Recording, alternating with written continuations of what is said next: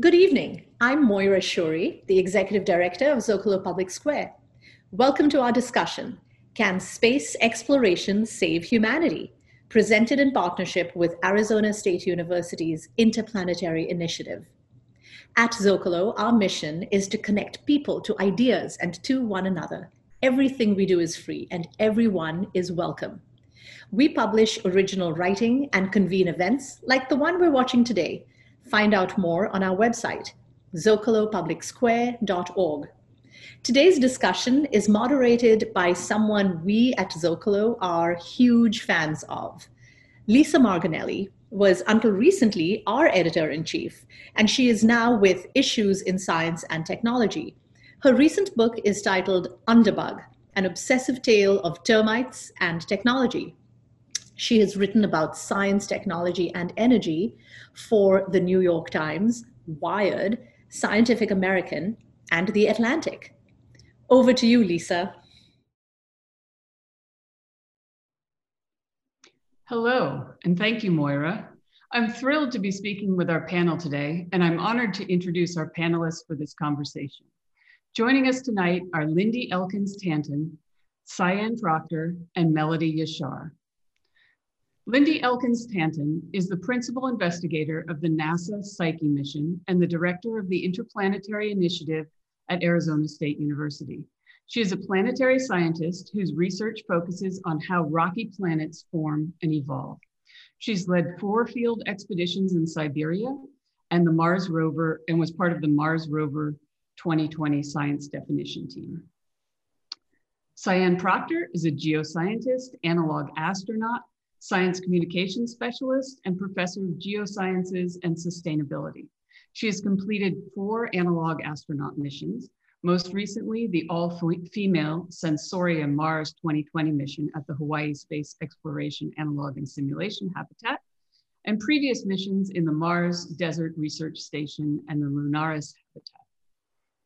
And Melody Yashar is a design architect and the co-founder of Space Exploration Architecture, which won 2 NASA design challenges with their Mars Icehouse and Mars X-House designs. Melody is a senior research contractor at the NASA Ames Research Center for projects specializing in human factors and space technology within the Human Systems Integration Division. Thank you all for joining this conversation. Now, when we think of space, we oftentimes think of cold, metal, rockets, machines, big balls of ice rolling by. And when you have a conversation that's about how space exploration could save humanity, it kind of conjures up a sci-fi plot that a few of us, or 400 of us, have to abandon Earth on some kind of crazy spaceship. But in fact, the 3 people on this panel are doing work that suggests that just thinking about space exploration can help us live on the Earth better. And you each come at it from a totally different angle. So I want to kind of break that down and ask you, what does humanity-centered space exploration mean to you? So Melody, you build houses on Mars in your mind. Tell us a little bit, tell us about how that is human-centered space exploration and your experience. Oh, it's such a great question. Well, at the core of what our team at Space Exploration Architecture does is we hope to synthesize engineering constraints for, in our case, autonomously constructed Mars and lunar habitats. Okay, let me just stop you here. Autonomously, okay, let's break that down means that they're constructed by robots that are controlling themselves. Correct. Okay. So habitats that are self-constructed by robots, well, self-constructed is probably a problematic phase, but constructed by robots on the Moon and Mars. And in our case, our work started considering the possibilities of 3D printing using local and indigenous materials, in our case, water ice, and later we started working with regolith to construct a habitat for Oh, good question. Regolith is essentially Mars and lunar soil. It's a fancy word for dirt. Okay. Okay. Um, but at the core of all of these design concepts that we've put together is a consideration of what human-centered design can offer to an astronaut crew to not only just survive over the course of a mission on Mars or the moon, but also really thrive and promote a sense of, you know, a prosperous and fulfilling life. So we do that in our design work by thinking about things like natural light, maintaining the astronauts' circadian rhythms, ensuring that there's like adequate programmatic space for them to kind of customize and live how they would individually, which are not always requirements that are typically given within a systems engineering workflow. That's interesting. So you probably have some tips for how we could be living in our houses during COVID time. But let's get back to space. Cyan, tell us a little bit about your sort of the human side of space as you see it. Yeah, so I am an analog astronaut, so I like to live in Moon and Mars simulations, but here on Earth. And one of the things that I like to say is that solving for space solves for Earth. And so as we're preparing and learning about how humans can successfully live in habitats that are in areas that are analogous to the Moon and Mars, we learn a lot about crew cohesion. We learn a lot about systems and design. We learn a lot about just ways in which we can get along and advance human spaceflight, but here on Earth. And so there are these analogs all over the world where people are doing this kind of thing, whether they live in them for 2 weeks, a month, 3 months, up to 500 days. And it really is the roadmap to the Moon and Mars is through these kind of analogs here on Earth. And what happens is that as we are tackling some of these tough issues like crew cohesion or even food and how we're going to eat, all of that knowledge helps us become more sustainable here on Earth. Oh, that's interesting. And the last person, Lindy, now you are trying to land a spaceship on an asteroid that is about this, if you can imagine if the state of Massachusetts were a giant piece of popcorn made of metal flying through the air, not air, flying through space. Give me the human side of this. Well, so luckily we're not trying to land, we're just going to orbit. Okay. So every endeavor, everything that we do is a human endeavor. Everything that people do, we do with other people. And everything that we do with other people, we do here on Earth. And so to me, space exploration gives us an opportunity to escape the narratives that we're all living in right now that are narratives of guilt and fear. The things that we need to do to make ourselves safe and better and sustainable and happy and communal here on Earth are frightening, and they feel daunting. And if you think about the history of exploration, it's been nightmarishly catastrophic for Indigenous and First Peoples. But if you think about exploring in space, it gives us a chance to imagine us as our better selves. We can imagine ourselves as the society we should be. Cyan is living that in the microcosm she's in here on Earth. And Melody is imagining what it's going to be when we're living side by side on Mars. But by preparing and by doing these robotic missions, by sending these, frankly, miracles of technology out there, we see what we can do together and we see the things we can achieve. If you think about this spacecraft we're building, it's about the size of a singles tennis court when its solar panels are extended. It's big. It's taking us years and years to build. We've been working on this for years. And it has to fly through space without a repair person flawlessly for years and years. And that systems engineering thing that allows us to build something so complicated that no single one of us understands how it works, to go explore something that is unreachable by humans.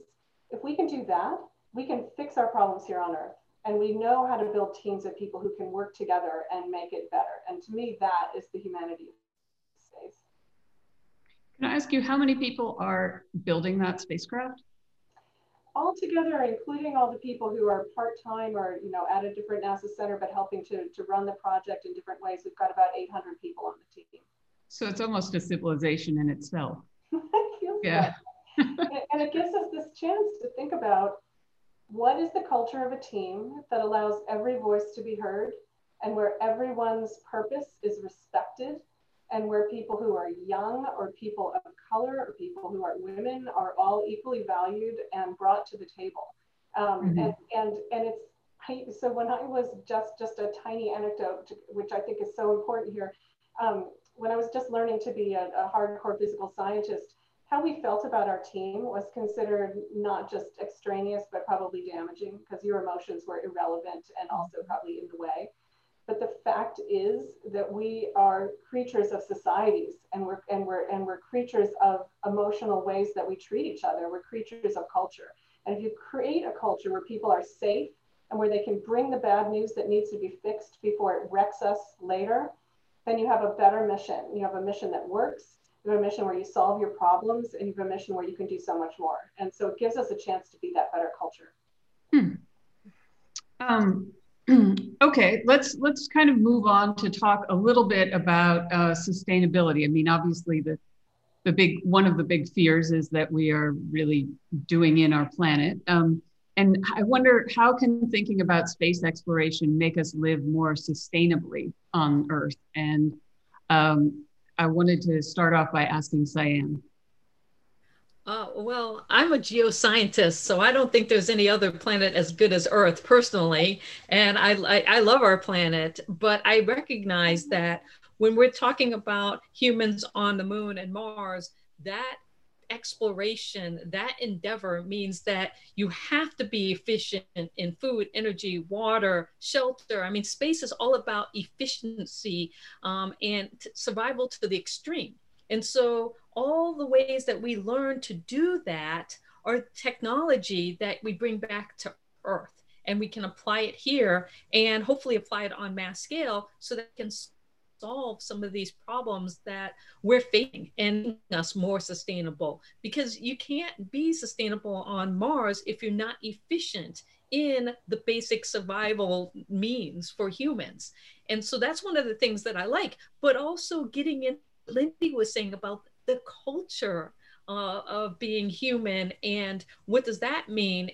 And when we're going to in space and this whole imagination and these teams coming together to work and solve these problems and really just push the limit of our understanding and our capabilities, all of that comes back. I mean, that's all done here on Earth. But it plants the seeds of us being that way on Earth and being able to cooperate and achieve amazing things.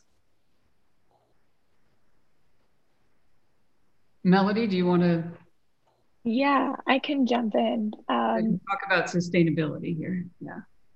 So the current project that my team is working on is called the Moon to Mars Autonomous Construction, Planetary Autonomous Construction Technologies Project.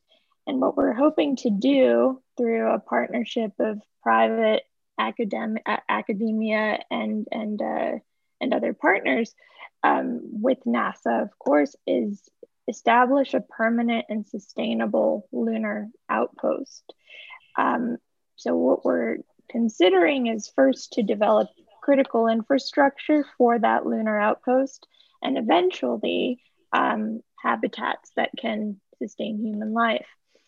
As Cyan said, the only way to really do that is to think sustainably about the resources that we launch, the materials that we use that are local, as I mentioned earlier, to the planet, and make the most of the resources that we have available to us.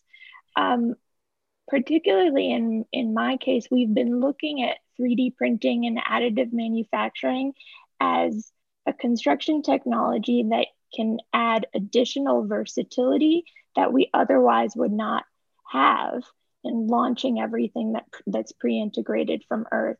So with 3D printing, our vision is that we can not only create that critical infrastructure, but also eventually habitats. And so there's kind of a dual use initiative here in advancing the technology to be mature enough to work on the lunar surface, but also in so doing, we're advancing the technology so that it can improve the way that we construct in the short term here terrestrially, here on Earth. It's very, very difficult to disrupt the construction industry as it is today. And the way that we think about materials usage, the way that we think about the way homes and infrastructure here on Earth is built, absolutely is in a place where innovation should be fostered and is warranted. So are you saying that someday maybe I'll have a home that's been 3D printed out of my local dirt? That might be the case, or maybe it's been, maybe some waste products or plastics that you might have used at home have up and developed into polymers. Maybe we have even organic material that could be 3D printed. There's lots of possibilities in the material sciences and engineering realms are so productive and so exciting right now. Yeah, there's a lot of potential here. That's great. Lindy, did you want to jump in here, or should we go? Just one thing to add to this. I think that first of all, something that Cyan said really resonated with me. One of my colleagues recently said to me, it doesn't matter what we do to Earth. We can have every kind of catastrophe that humans create, and Earth will still be more habitable than Mars or any other place that we know. Earth is always going to be the most habitable place. Mm-hmm. And so there's every reason for us to work on sustainability, and sustainability requires problem solving. And for humans, problem solving requires inspiration and drive. And inspiration and drive need something to spark them. And sometimes it's not the fear of a lack of sustainability. Sometimes it's the inspiration of doing something like building on Mars. And so I really see everything we do in space as a way to inspire people to problem solve on Earth.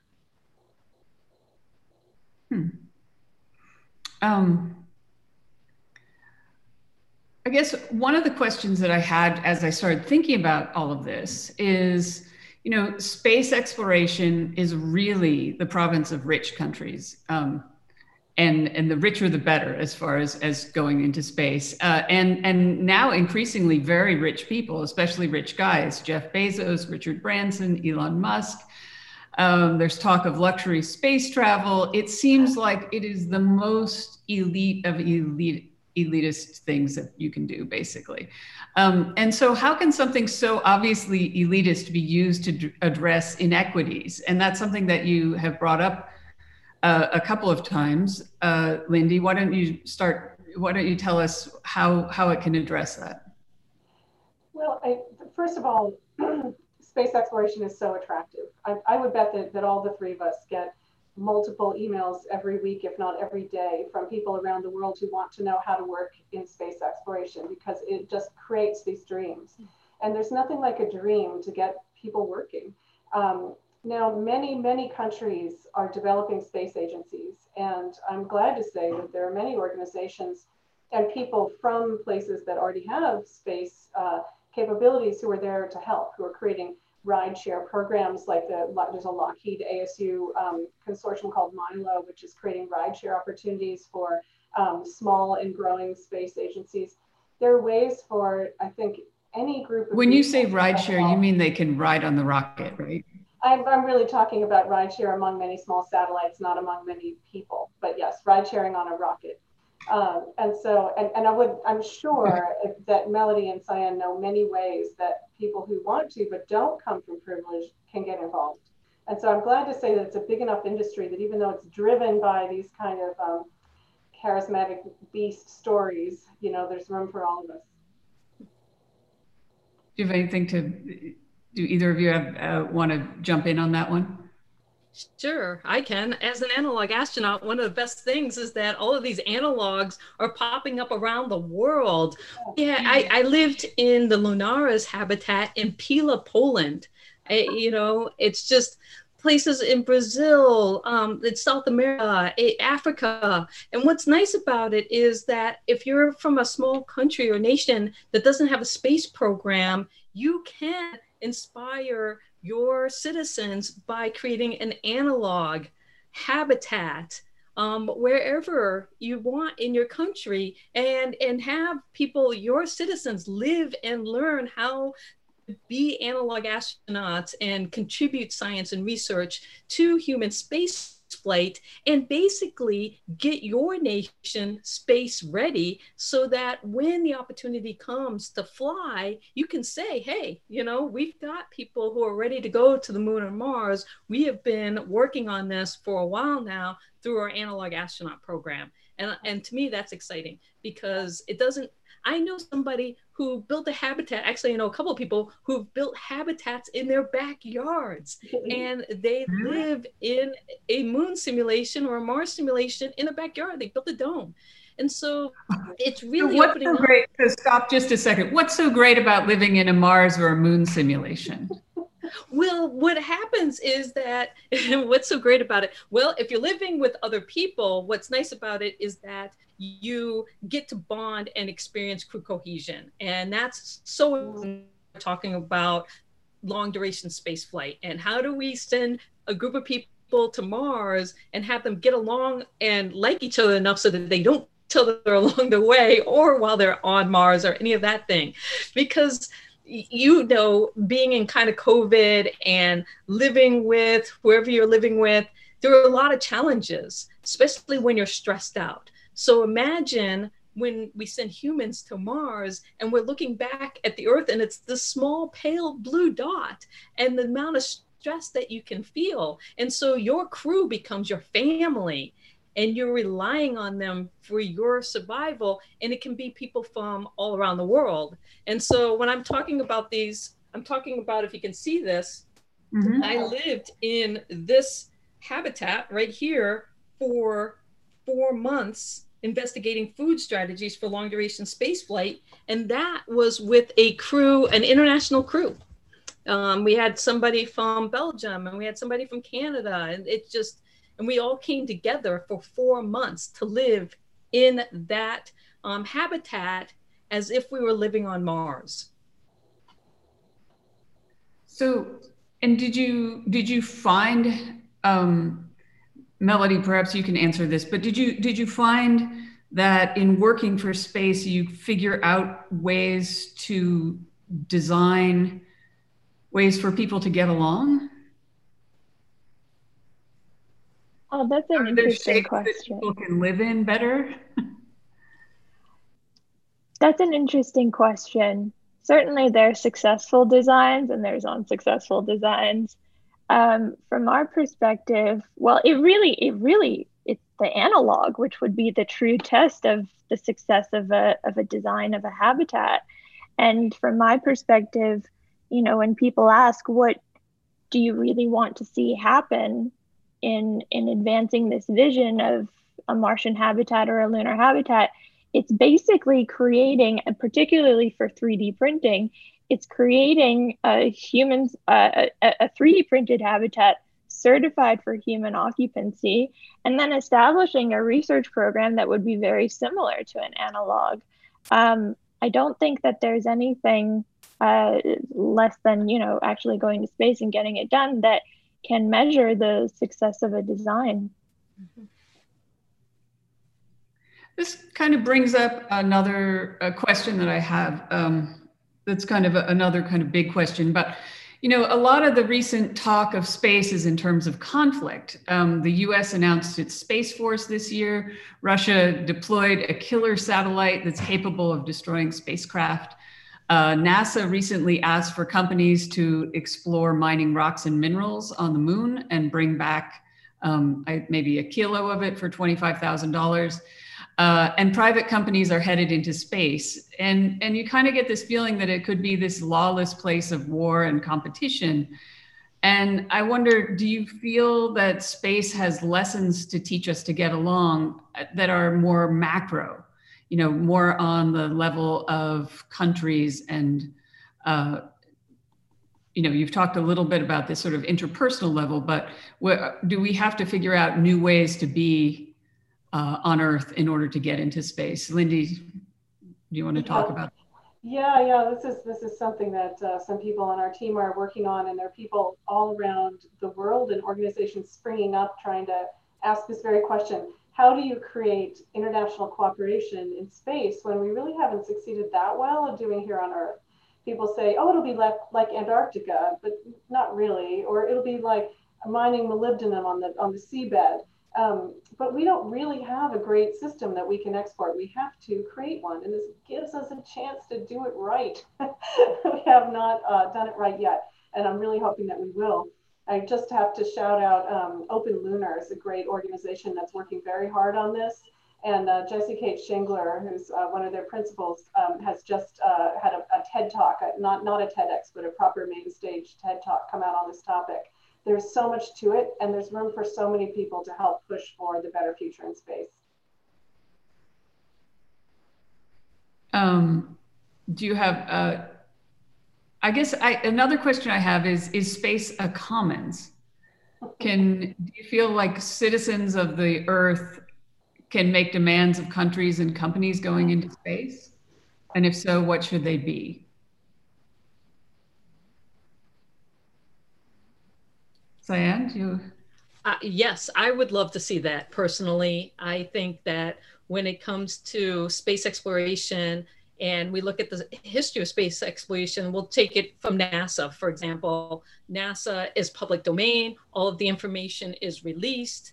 That spurs innovation and creativity, all of these things. And I worry that as we move to this commercial sector, how much of that is going to be, how much are they going to put into the public domain and Creative Commons and allow people to reuse, remix, and revise and develop the knowledge that's being created? And I think that we absolutely should hold companies accountable that are going to be going out into space to imagine that future that we want, to be diverse, to be, I like to say, just, equitable, diverse, and inclusive, you know, the Jedi space, basically. And what that means to give back to humanity. And I think that space, if we really want space to be for everyone, because it hasn't been, it historically has not been, then we as citizens, as humanity, we need to put demands on not only our government, but the companies, and really ask for them, make them show, what are you giving back to humanity as you reach for the stars? And how are you providing knowledge back so that we become more sustainable as you're going and launching these great, amazing endeavors? Yes, we're happy that you're doing it, but you need to give back to humanity in the process. Melody, what else do you think we should be asking for? I really hope that we can come up with a way to incentivize collaboration and incentivize partnerships that can ensure, as Cyan said, that smaller groups are also represented, and that these collaborations and partnerships that form can actually represent the needs of many and not just a few. One of the topics that comes up pretty frequently when we're thinking about dual use technology development for Earth and space are the UN Sustainable Development Goals. And whether we can actually accomplish them across the board remains to be seen. But I think the only way to really ensure that it does is to have a very diverse group of people who are collaborating and who are having open and active dialogues about the values that we should bring to the table and what kinds of technology development we should be pushing forward. Do you think that, I mean, there are certain spots on certain planets that are better than others? Like there are these little, I think there are like little hollows on the moon or something. There are different spaces that are better than others. How are those supposed to be divided up? Lindy? There's no agreement on that. And it's interesting the amount of jockeying around these topics, because there are even countries that are jockeying to be more in charge of figuring out the answers to these things, let alone actually taking a part of the pie. And so the hotspots on the moon there are a couple of pinnacles, which are points of perpetual light, which is so poetic, isn't it? And there are places where the sun never sets, so you could always have solar panels. And then there are places where there is an excess of water ice, which is so required for everything we want to do, not just for living and creating foodstuffs, but also for rocket fuel. And there aren't that many that we know of that are really rich. And of course, we're just trying to find out. And of course, I worry that this is not going to turn out well. But I would say that it's a bit of a choice. It's a choice of the people. We can decide, like we're deciding right now every day in our regular society, are we going to look outside of our immediate selfish emotional reaction and try to do something that's for the greater good and understand our place in the universe? Or are we going to allow ourselves to remain petty? And I would really hope that this gives us a chance to try for the former. To look outside ourselves. You know, this kind of brings up a bigger question, which is like well, you know this hands-on because you've all had to make the mental process and do the education of learning to go to space. But do we need some kind of new educational system for space? Do we need space philosophers and space lawyers and space poets and space engineers? And does this require something that's like not at all part of our educational system right now? And I think I'm going to start with Cyan first, because you're nodding, and I know you also do a lot of younger children's education as well as older, as well as college education. Yeah, I'm a big fan of opening up space and having that conversation about access and diversity and who should be able to go to space, because it's been very limited and it's been guarded. And so when I think about this, I think about the conversations that are happening in the groups around the world that are engaging in thinking about the overview effect and space for humanity. And then you can get into effect? What's the overview? Yeah, the overview effect. So this is when you go up to space for the first time and see the Earth from space, and the thin layer of our atmosphere and no borders, and this awe moment of almost overwhelming love for our planet. A lot of astronauts come back having experienced the overview effect, and it's fundamentally changed them. And there's books on there, and there's people getting together every week, and they're talking about this, and people are coming up with the new Right Stuff, and Loretta Whiteside's Space Kind. And I just think about what is Loretta Whiteside's Space Kind? She wrote a book that's called The New Right Stuff, and it runs a program that's about space kind and how she can bring people together and talk about how we can bring the best of humanity to space. I just love that kind of thing. And these are the conversations that are happening right now around the world. Frank Waite has a group that gets together to talk about the overview effect. But there's a lot of little startups happening in the space sector that's all about, being just and equitable. There's the Just Space Alliance, who's having these hard conversations about where's the equity? Should we even be doing this?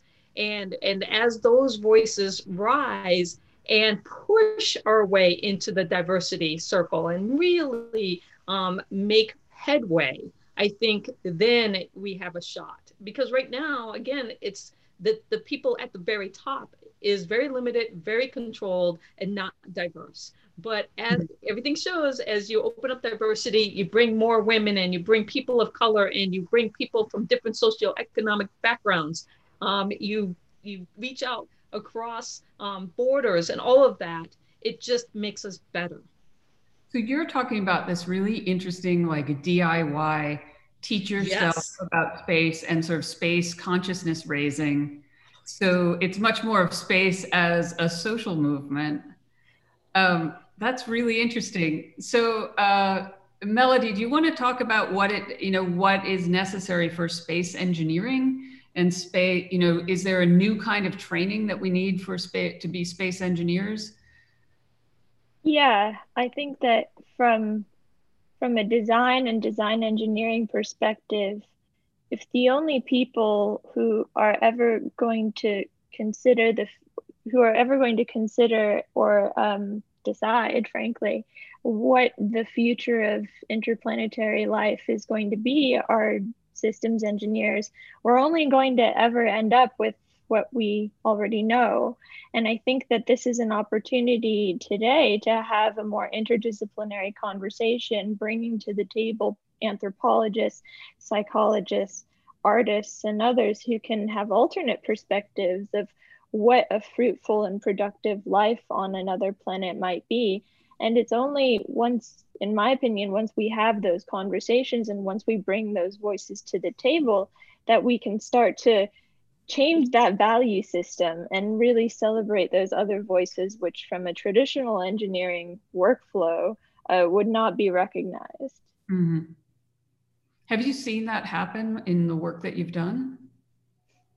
Well, I mean, I think that even as I come from a design background primarily, even as a designer, there is a need to constantly advocate for the work that I do within a traditional systems engineering workflow. It's sometimes taken as fluff. It's not commonly accepted as being, I mean, the value add is not traditionally accepted. So you have to constantly advocate for what you're doing and why it matters. So I think that there's definitely room for improvement for sure. Okay.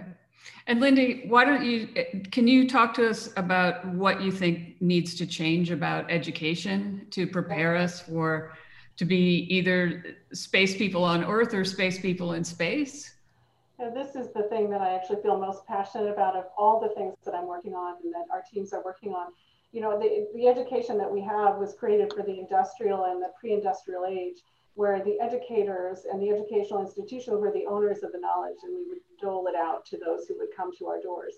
And now we live in the information age, where every piece of information, right and wrong and indifferent and biased and unbiased, is available to everyone all the time. And so what we need to create right now is not people who are able to sit passively, memorize a lecture and put it back on a test. These are skills that are useless in later life. In fact, they're antithetical to the skills that you need to be effective in this world. We need an education that teaches process. How do you identify the problem that needs to be solved? How do you take steps towards solving that problem? How do you ask the right question? How do you find the resources you need to answer the question?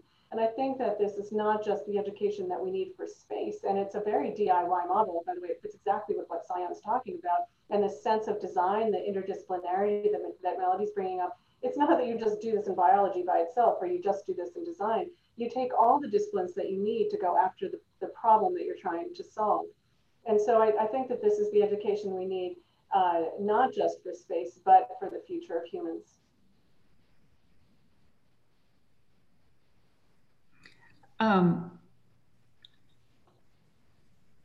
The overview effect and going up and looking back down on the world.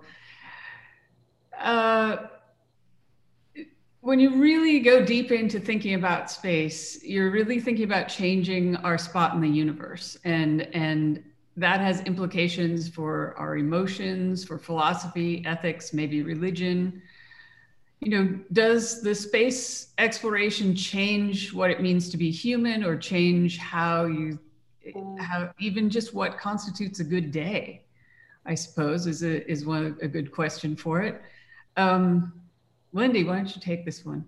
Oh my gosh, I was just thinking, I'm dying to hear what Sayan has to say about this. Can I throw it to Sayan? I want to hear what you say. All right, well, let Sayan kick it off. Here you go. Oh, boy. Yeah, all right.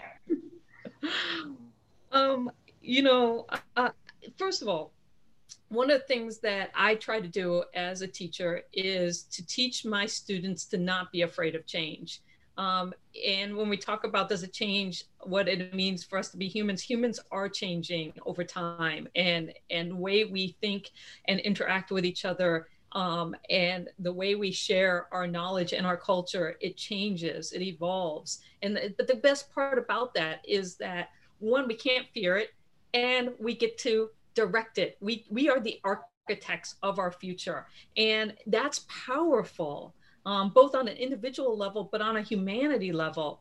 And so we can write the narrative of what humans are going to be like in space. And we control that destiny, and we can make it beautiful. We can strive for Star Trek, you know, if trekking across the world, of the worlds and the Federation, or Star Wars, like, you know, just those two. Love them both, don't get me wrong, love both Star Wars and Star Trek, but I'd rather be trekking than fighting.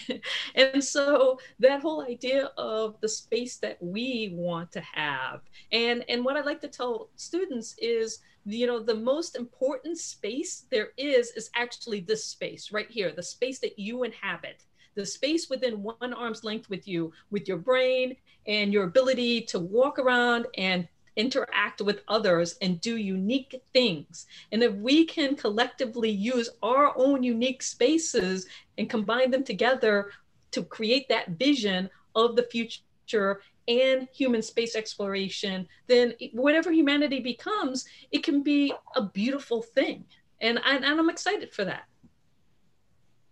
That's really interesting, because you're really kind of saying that space, you know, it's a place in your head as much as a place out there. And it absolutely is. Yes. Yeah, that has these social effects. And, you know, that's really kind of far from the world of rockets. And yet it has a relationship. Oh, surely it's not far from the world of rockets, because whether you're on this planet or on a different planet, and whether you're sitting in COVID lockdown or hiking out in the woods, you're always just in your head. That is where humans live. And so can we feel that we have the ownership and the confidence of ourselves in our heads to go out and be braver and do more things? Melody, do you want to? I think that's exactly right. I think that there's a fear that we would somehow change for the worse, or that things would go terribly wrong. Well, there's always a possibility things could go terribly wrong, but we also are just as capable to set things right. Yeah, that's right.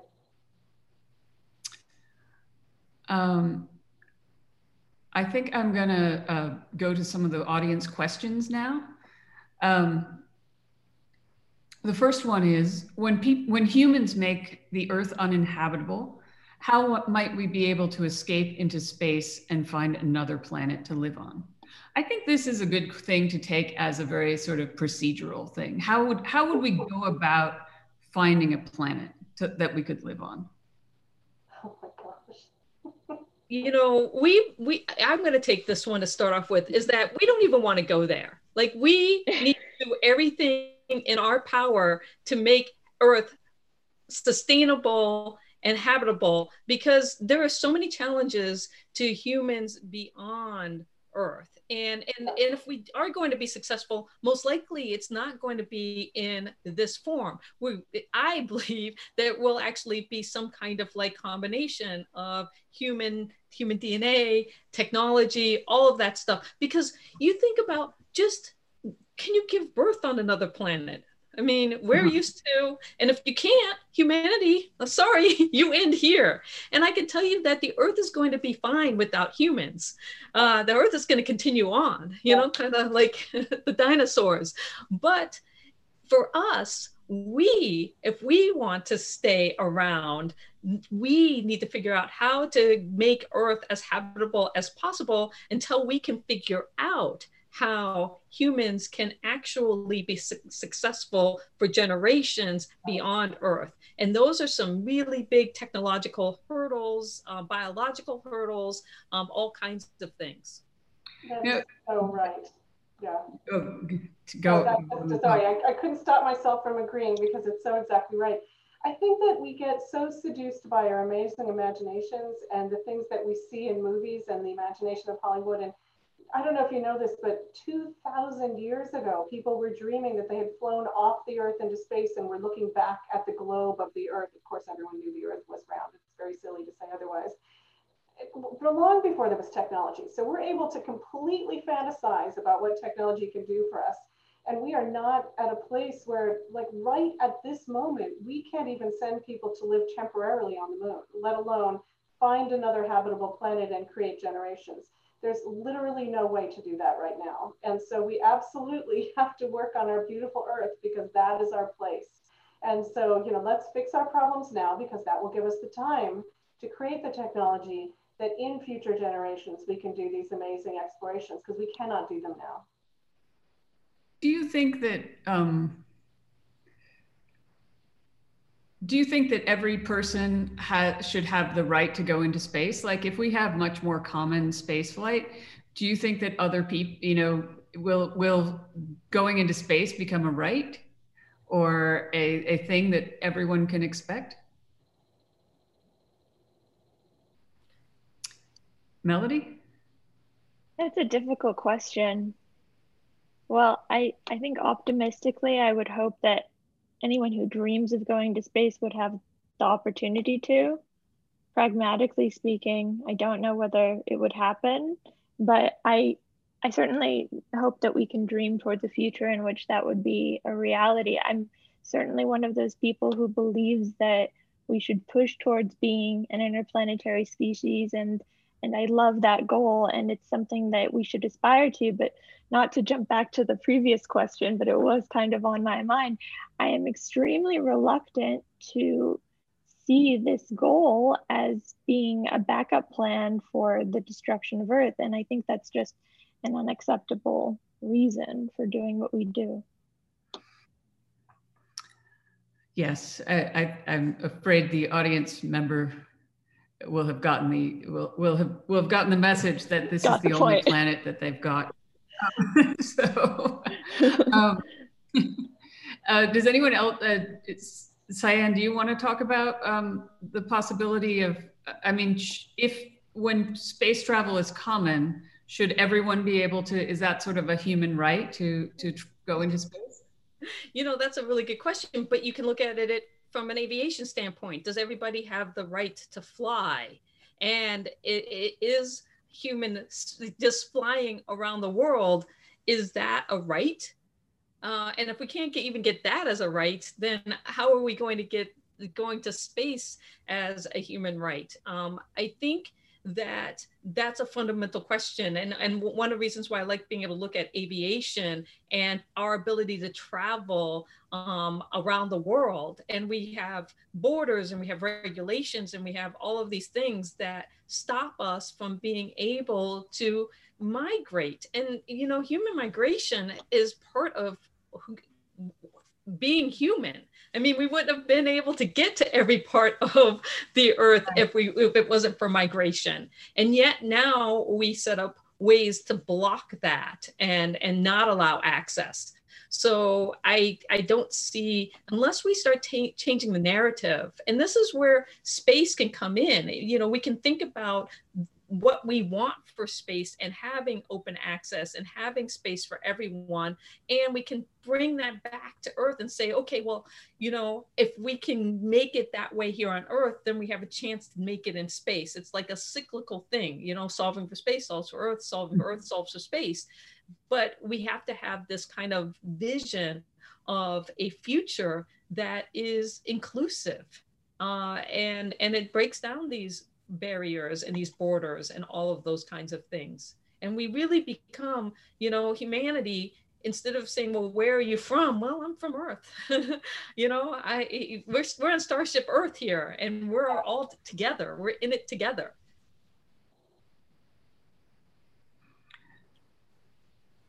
Okay, here's another question. As space researchers, can anyone comment on a replacement for the space shuttle? Is it necessary, and is it something that's even being considered? Well, I mean, really, the crew capsule that we just saw go up with SpaceX, that's not too far away from what we're talking about. we just have a new American way to get our astronauts up to the space station and back. There are solutions being worked on for cislunar, and I bet Melody and Cyan have more to say about that. Melody? Yeah, I don't think that the space shuttle was intended or was ever thought to be a kind of extended solution. I think that like just like Lindy said, the Dragon capsule is absolutely paving the way for commercial spaceflight to become a new reality. And projects like the Gateway are also paving the way for lunar development and expansion to happen. Yeah, I don't necessarily think the shuttle program was intended to be a permanent kind of long-lasting development program. I would agree with that. I mean, it was for low Earth orbit. I mean, it wasn't going to bring us to the moon and onto Mars. And that's what's great about, you know, as we start to venture further, you can look at it that we've got the ISS, and we've been very successful with international crews up there. And now we're going beyond. Well, what is that vessel that takes us beyond? And then once we get to the moon, then what's that vessel that takes us the next step onto Mars? And so it's an evolving story. And the shuttle, I grew up on the shuttle, man. I would have loved to have flown on the shuttle. And it just so happened that when I applied for the astronaut program in 2009, I was lucky enough to be a finalist, but they knew that selection, whoever got selected that year would never fly on the shuttle. And it's one of those things where growing up in the 80s and 90s, you know, and just being like, yeah, the shuttle. But now we've moved on. It did what it needed to do to put satellites that we needed in space, to help build the International Space Station and all of those things. But now we're moving on, and we need, you know, the vehicles that will take us to the next places.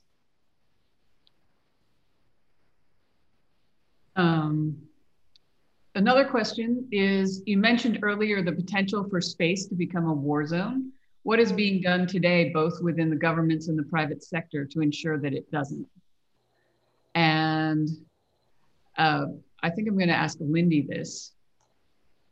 Yeah, I wish I had a little more faith in the lovely answer to that one, but I worry that there's more being done to weaponize space than there is to make sure that it doesn't get weaponized. And there are aggressive actions, especially in low Earth orbit and other Earth orbits, by a number of different nations that are basically, I don't know, there's probably some fabulous phrase for it, but they're basically veiled threats, you know, where I've got this satellite that can do this to your satellite, and I'm not doing it, but I want you to know that it can, that kind of thing. And so I think Earth orbit has always been weaponized, frankly. I mean, ever since the fears of Sputnik going over the backyard, I think that it's been a nationalistic realm. And so I think that when it comes to creating a de-weaponized space, or a space which is for the commons, I think that's where all the rest of us need to speak up loud and clear. And I think we have a better chance of this outside of Earth orbit than we do in Earth orbit. Outside of Earth orbit, we have a better chance because it's new territory? Yeah, because there are fewer players and fewer targets. Mm-hmm. Okay.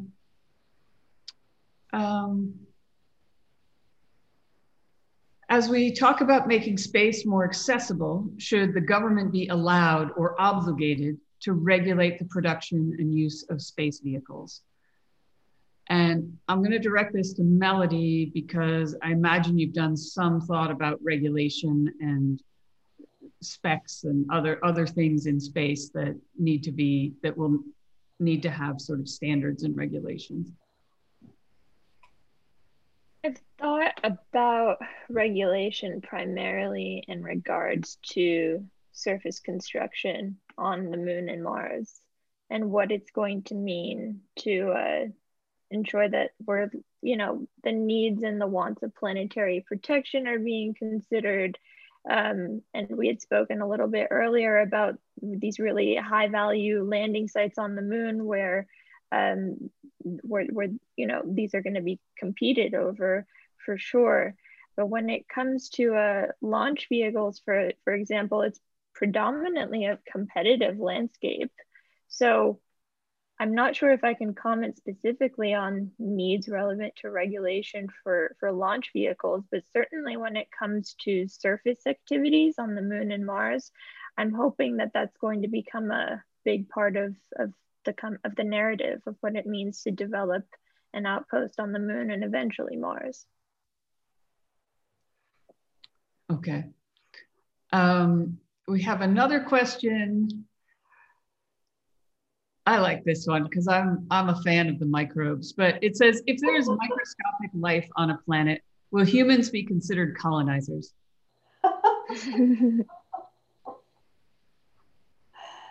Oh, I hope we wouldn't be considered colonizers, but we sure would have to think about both the safety aspects, which could be immense, and also preservation aspects. And frankly, if you think about everything that we actually know about life, which is very limited, it's based on our one example here on Earth. Based on all of that, the very most likely kind of life to find anywhere else in the universe is microbes, and the very most likely place for them to exist anywhere in the universe is under the surface of planets. And so we might not even know that a planet has life until we've been there for a little while. It raises a lot of ethical questions and safety questions. Ethical and safety. Yeah. And Melody, have you thought, I think that you have thought about this in your buildings because they have a sleeve kind of. You want to tell us that, talk about that? Yeah, that's exactly right. It's kind of contradictory because even though regolith, as we were speaking about earlier, lunar and Martian soil is the top candidate for a building construction material when it comes to surface infrastructure and habitats and the way that, you know, we're hoping to build on these other planets. It's extremely toxic, and it's not something that you can come into contact with, frankly, as a person. And there's so much that we still don't know on Mars in particular about toxic perchlorates, for example, that it's just, you absolutely need to have a barrier between the person and the material. So we're working with the material that we've never handled before, that we don't have all that much information about, and so the human health considerations are huge. There's still so much that we don't know. And Cyan, what's been the talk about microbes and colonizing around the campfire, I guess, in the virtual landing modules? Well, I can say that, you know, in the analogs, there is a lot of studies around microbial growth. And so taking swabs inside the habitat on us as analog astronauts, but also in lava tubes and stuff, so that we start to understand the interactions that happen. Because you can imagine that when you take a group of people and you put them in a 900 square foot habitat for 4 months, the exchange of microbes is going to be rather rapidly moving around. And these are things that we can document and get an idea about. But also when we're going out as analog astronauts across the lava surfaces of Hawaii and into lava tubes and looking at what is growing there in those interesting conditions. The same kind of things, you know, slightly different, but they do have lava tubes on Mars, and looking at that as a possible place to inhabit and definitely explore. And so we are looking at, you know, those tiny little organisms that can wreak havoc, but they're necessary to survive and for us to thrive as humans. And as we learn more about that world, I think it will be really interesting to see what happens when we go on to the moon and Mars, and particularly Mars, because like Lindy was saying, we really won't know until we actually probably will get there. And then what do? You're already there. You right. know? Yeah. And so it's one of those things of that relationship is yet to be determined. Yep. That is really interesting. And we have just one more question before we close. We're starting to wrap up here. And what I would like to know is, what are the questions that we need to be asking now about going into space that we're not asking?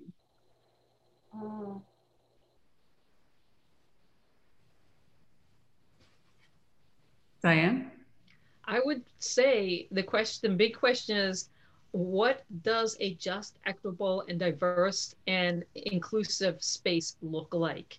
And let's start defining that and then striving to have that become the reality. Yeah, my question goes along with that one, which is, as we achieve more and more in space exploration, how do we make sure that the benefits accrue more evenly to those who are on Earth? I agree with both of those questions. I would also add, how can we ensure that the institutions who have and are newly contributing to this narrative of space exploration are passing down knowledge in a way that will ensure that younger generations can actually contribute equally and in a fair way to what the future will bring. That's good.